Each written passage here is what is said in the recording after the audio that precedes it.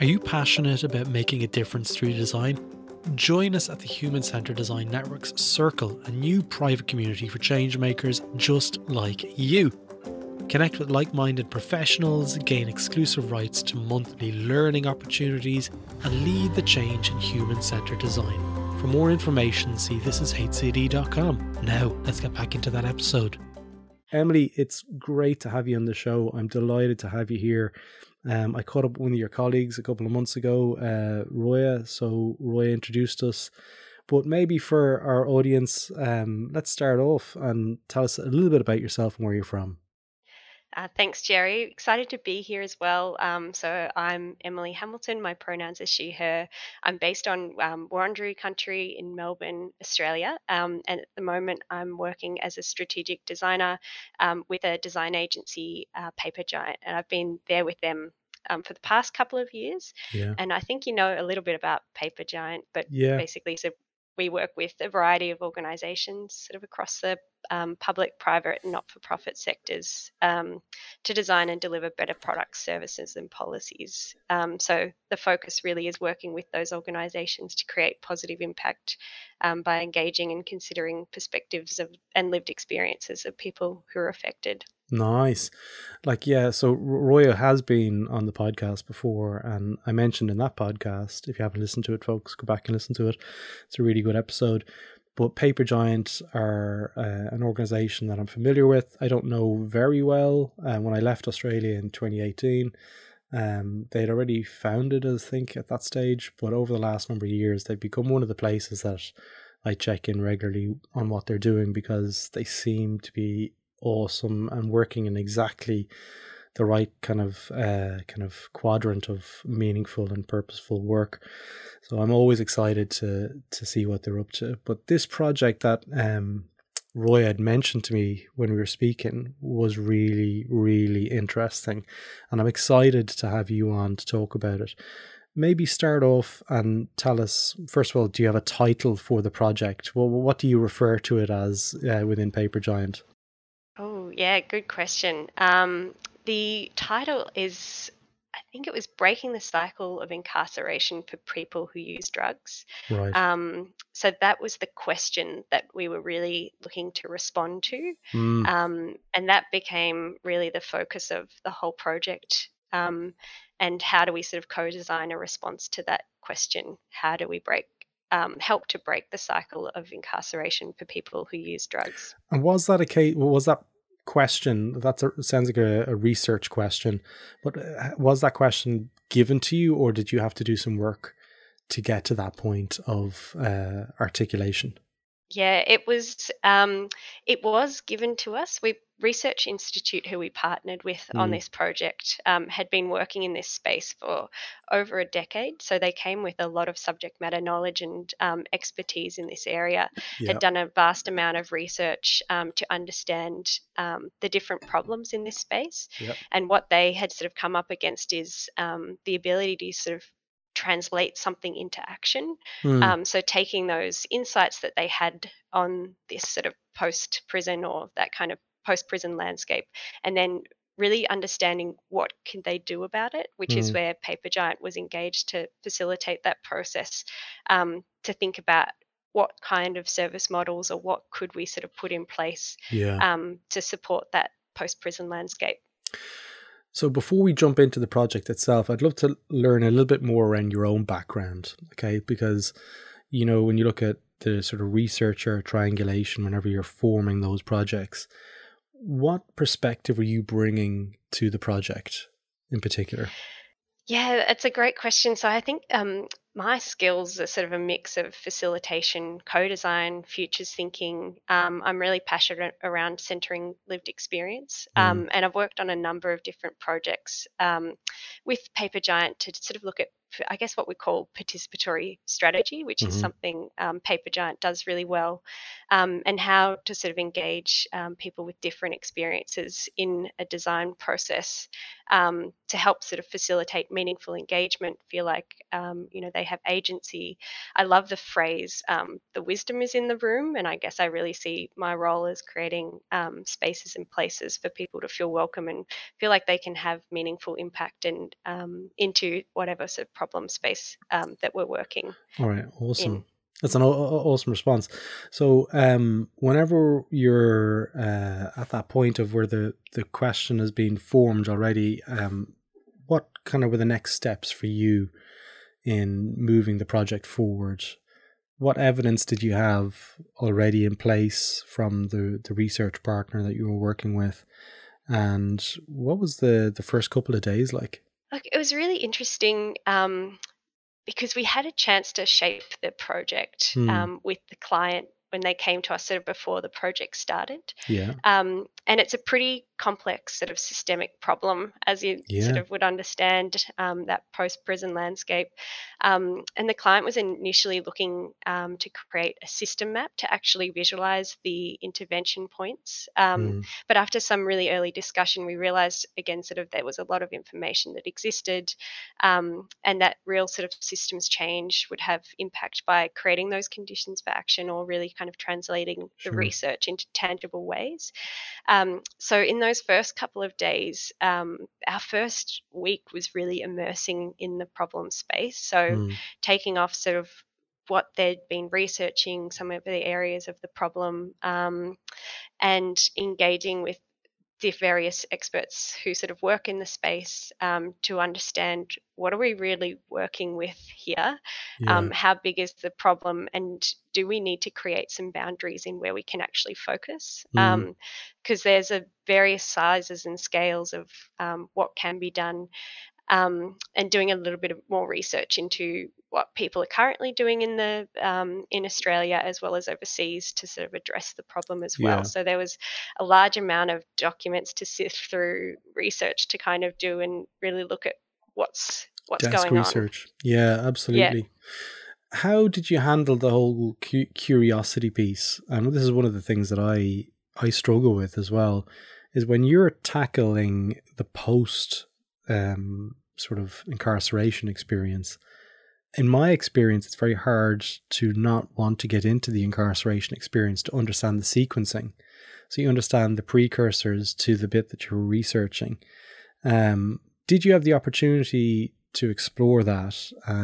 And if not, maybe what advice did you have on being able to handle that level of curiosity? Because I'm always kind of like, well, what does it look like? Where did they come from?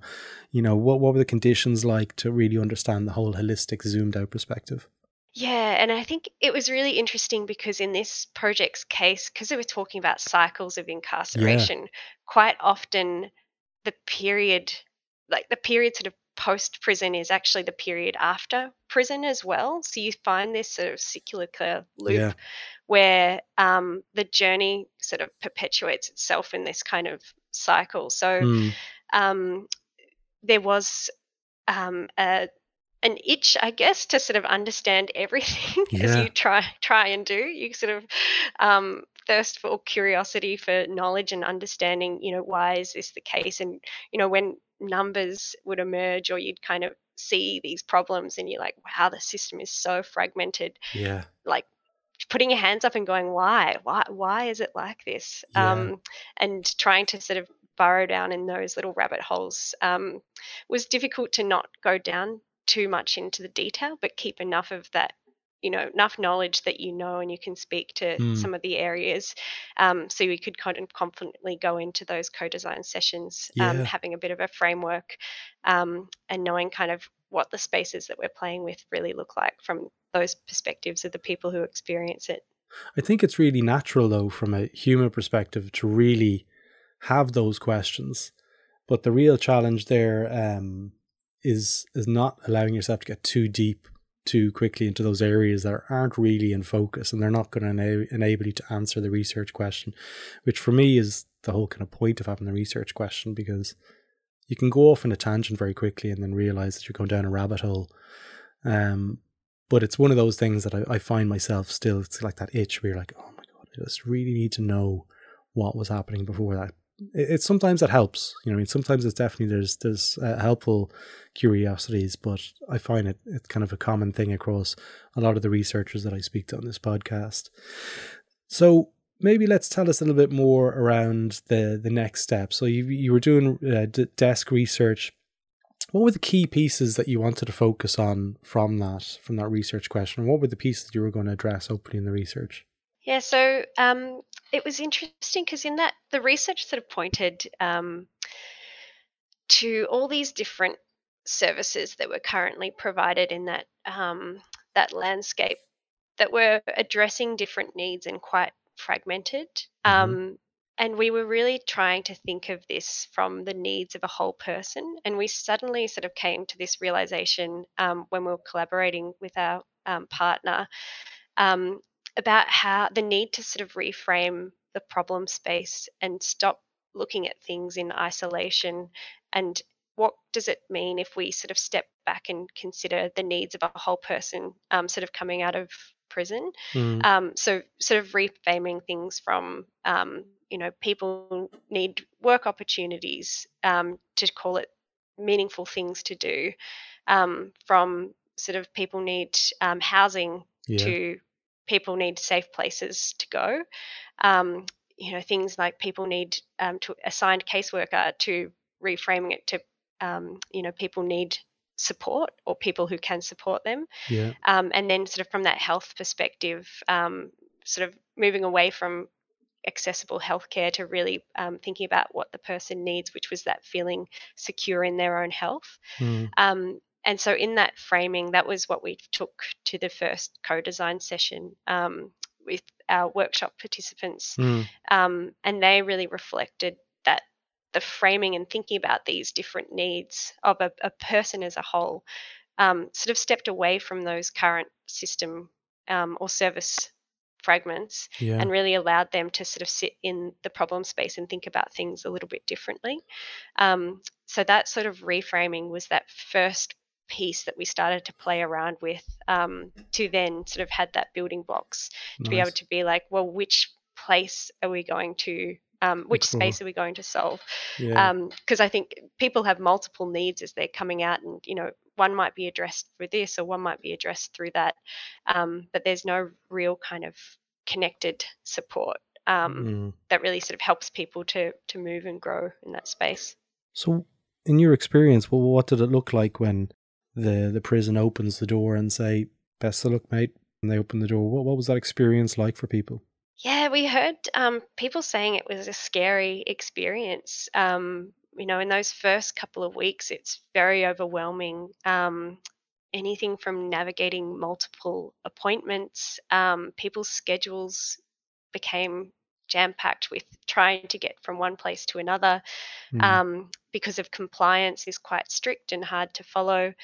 There's this, I guess, when you're thinking about things like Centrelink, which is the Australian version, and I'm just going to pause there. Of the dole, of social payments. Yes, exactly. Yeah. So when people are looking for social payments, they might not have an ID. So sort of these steps in place, or that to get an ID, they need an address, and maybe they haven't got a fixed permanent address. So there's all these kind of things that people are thinking about, and the ability to dream was what the co-design participants sort of came up with as something that was sort of key for them, and all these things and all these kind of admin stuff that's in front of people that they can't actually sort of get to putting their feet on the ground and really thinking about what they wanted to do coming out of prison. So that sort of idea of overwhelm is what people end up sort of going back into that cycle, turning back to use drugs, and sort of that's the reason why some of those cycles of incarceration sort of happen. So in your experience, was it a case that, I know the research question includes that facet of using drugs, In your experience, was the person a drug user within prison, and then they continue that pattern outside, or is it? What does that look like? I think the focus of the question is it was sort of pre-prison, and then a lot of the time, people would actually get support to go off drugs in prison. Yeah, So methadone. they'd have various therapies that were put in place to support them in that process. But Mm. as you're coming out of prison, all of a sudden you have to pay. I think you have funding for 2 weeks, and then Ooh, you have to pay a lot of money to stay on some of these drugs. these yeah. So that's another barrier of people having to navigate, and going to the pharmacy and getting these kind of Yeah. things and having that sort of established processes in place. It's sort of lifted, and you're on your own kind of Mm. thing. So there's just not that continuation of support for a lot of people. So what were you seeing in terms of the kind of drugs that were being used? Was it? I know in Australia there's an ice epidemic. But there was when I was living there. Is that still the case where there's an awful lot of usage in a particular type of drug that seems to captivate? Yeah, we didn't necessarily get into that Type detail. of It drugs, yeah. was it was usually around um, injecting. Narcotics, So yeah. yeah, that's right.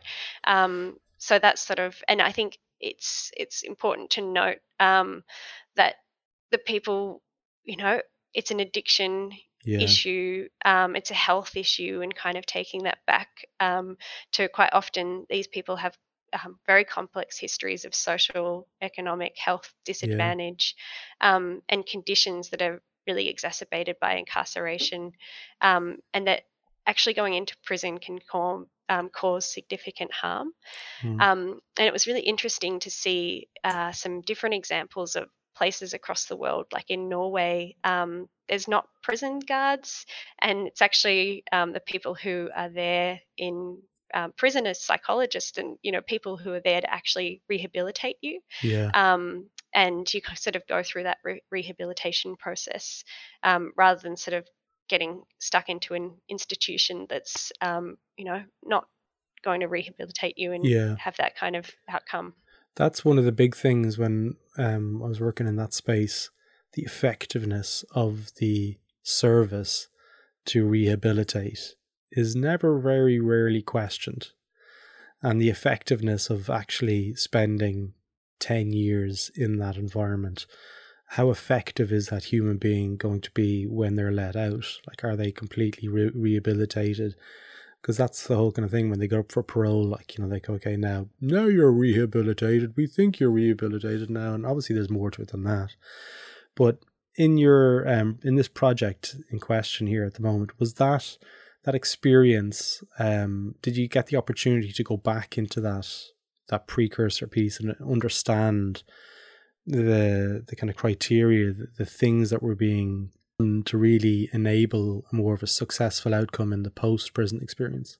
Yeah, and we did, and it really came down to those sort of four things that we were playing around with, and we reframed. So feeling secure in your health, having people who support you, safe places to go, and the fourth one, which As alluded to at the now moment. is Yeah, it's all right. Yep, the fourth one. Yeah, so it was those four things, which was the meaningful things to do, places to go that feel safe, people who support me, and feeling secure in my health. So Yeah. those were sort of the four domains when we sort of reframed the problem space.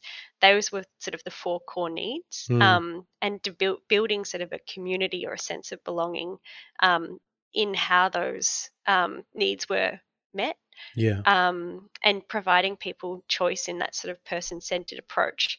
One thing's not necessarily right for all people.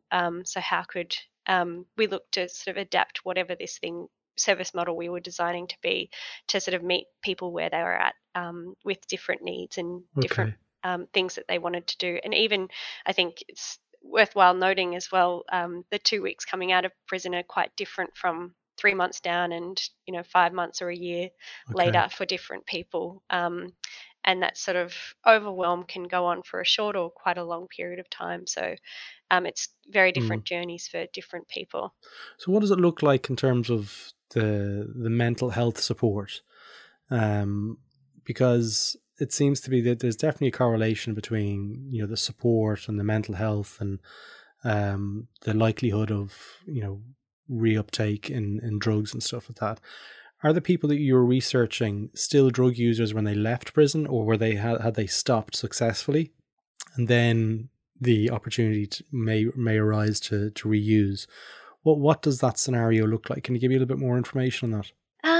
We didn't necessarily touch on that specifically. Were they clean or not? Yeah. Whether they were, yeah, exactly. And I think it sort of came to a point of, does it matter if they're clean, if they're living their life in the way that they want to?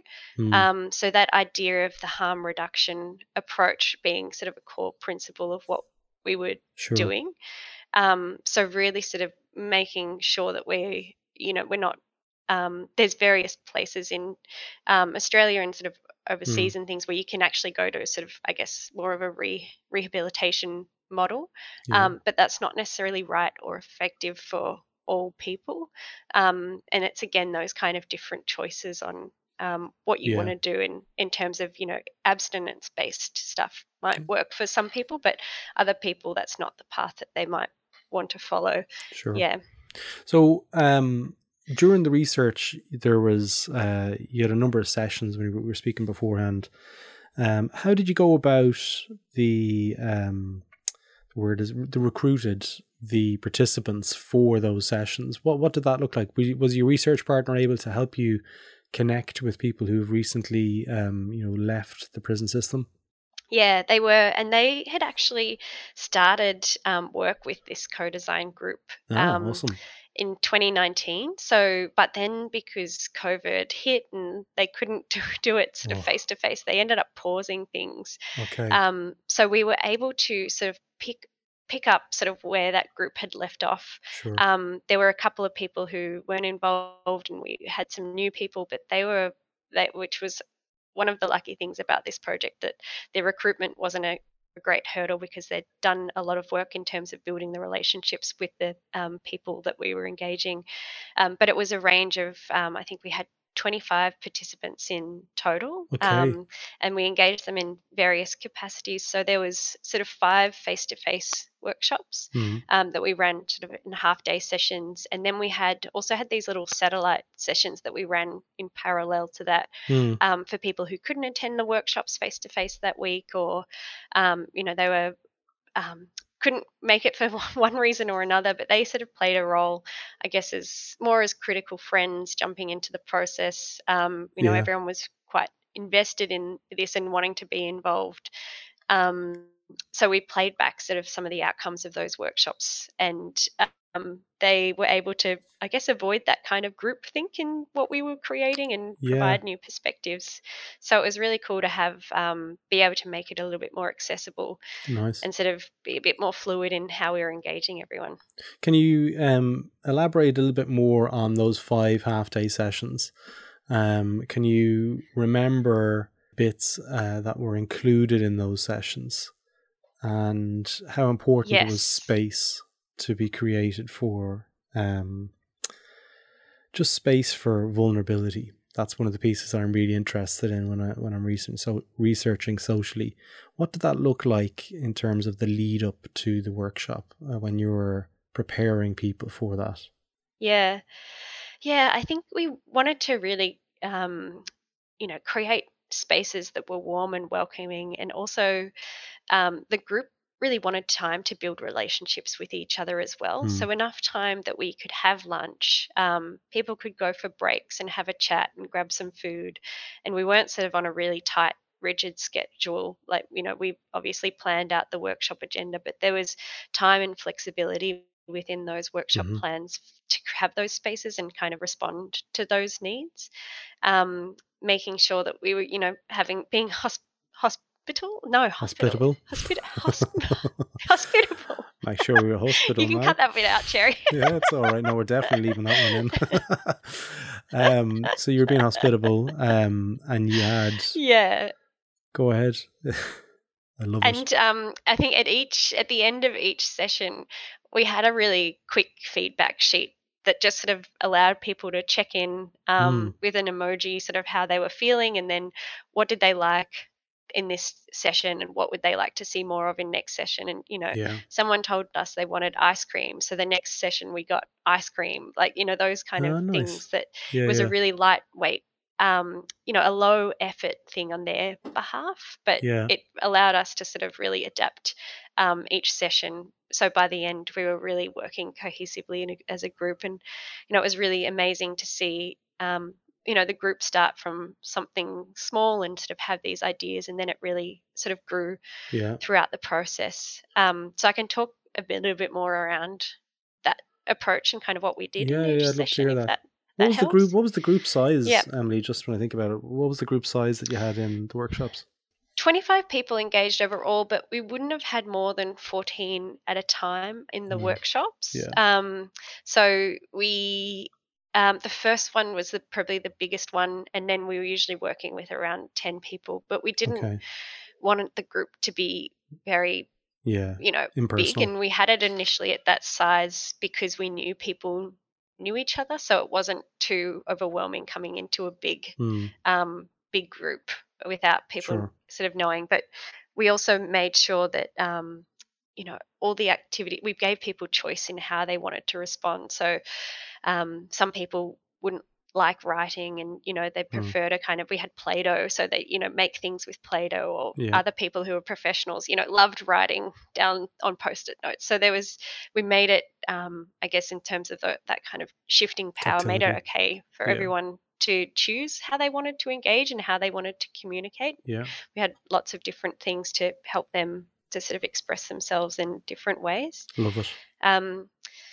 But the first session, we really focused on setting up the group, centering ourselves on that kind of focus question, and creating a shared understanding of the current things that do and don't work well. So identifying areas of change, working with those 4 problem spaces, or 4 sort of need spaces. And then we had a bit of a engaging activity at the end where we had all these crafty materials on a table and asked them to create a vision of what it might look like. So they sort of created this idea that what we were working towards was for people to leave prison, and it was going to be a well-resourced, interconnected support network that took sort of a holistic view of their needs. And this thing needed to provide them stability, connection, and then the ability to dream. So that was the sort of vision that we put together in that session. Yeah. The second workshop, we focused on the future state. So we had a number of different activities to start getting people to ideate and imagining what was possible. Sort of first coming up with ideas we did some silly sixes, which is on paper, and then you fold it into the 6 squares, and then sort of working together in different groups to see how those little ideas might come together. And that's when we started to realize that that timeline of needs is quite different. So are we focusing on directly after prison versus 6 months or 12 months down the track? So workshop 3, we did some storyboarding. So we created sort of 3 different scenarios, and we got some storyboarding kits and cartoons. I just sort of downloaded a pack that I found online and printed out a bunch of these different characters, and then had the group sort of work through storyboarding what this thing could look like at different stages of the journey. The workshop 4, we started to sense check sort of what we'd created. So by this time, we were having a pretty good idea around how the service model was looking, but there was certain gaps that we had in terms of how it sort of functionally would work. So Paper Giant has a suitcase of Lego. So we brought that suitcase of Lego to this workshop, and we asked them to sort of start to build this thing. And it was really interesting to see how the different methods we used started to bring different perspectives in what it could be, and sort of started to challenge, I guess, some of the initial ideas around what they had. But when we started to build it with Lego, it was like, no, this can't be there. Like, this has to sort of sit at the back of this, Okay. thing that we're creating. So the priorities started to change when, The fidelity these you starts to start to move up. kind of Yeah. do, yep, exactly.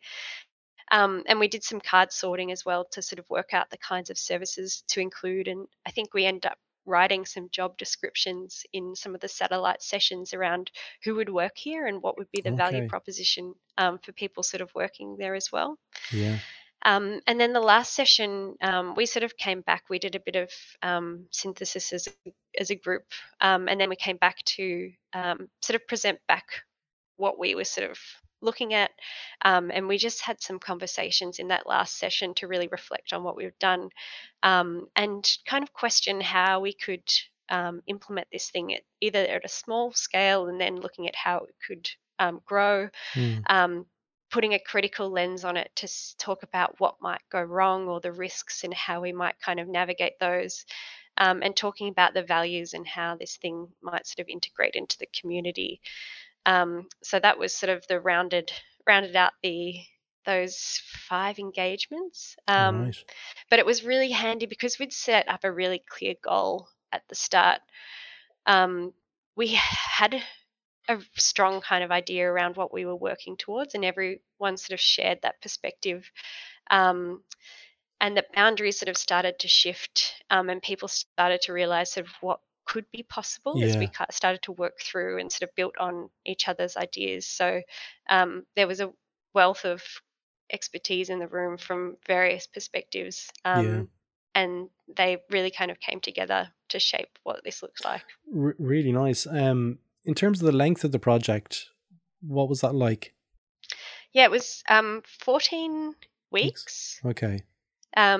We did it in 3 phases. So that first phase was looking at the previous research and establishing our Mm. understanding. The second phase was the first couple of workshops, sort of Yeah. getting an idea around where we're going.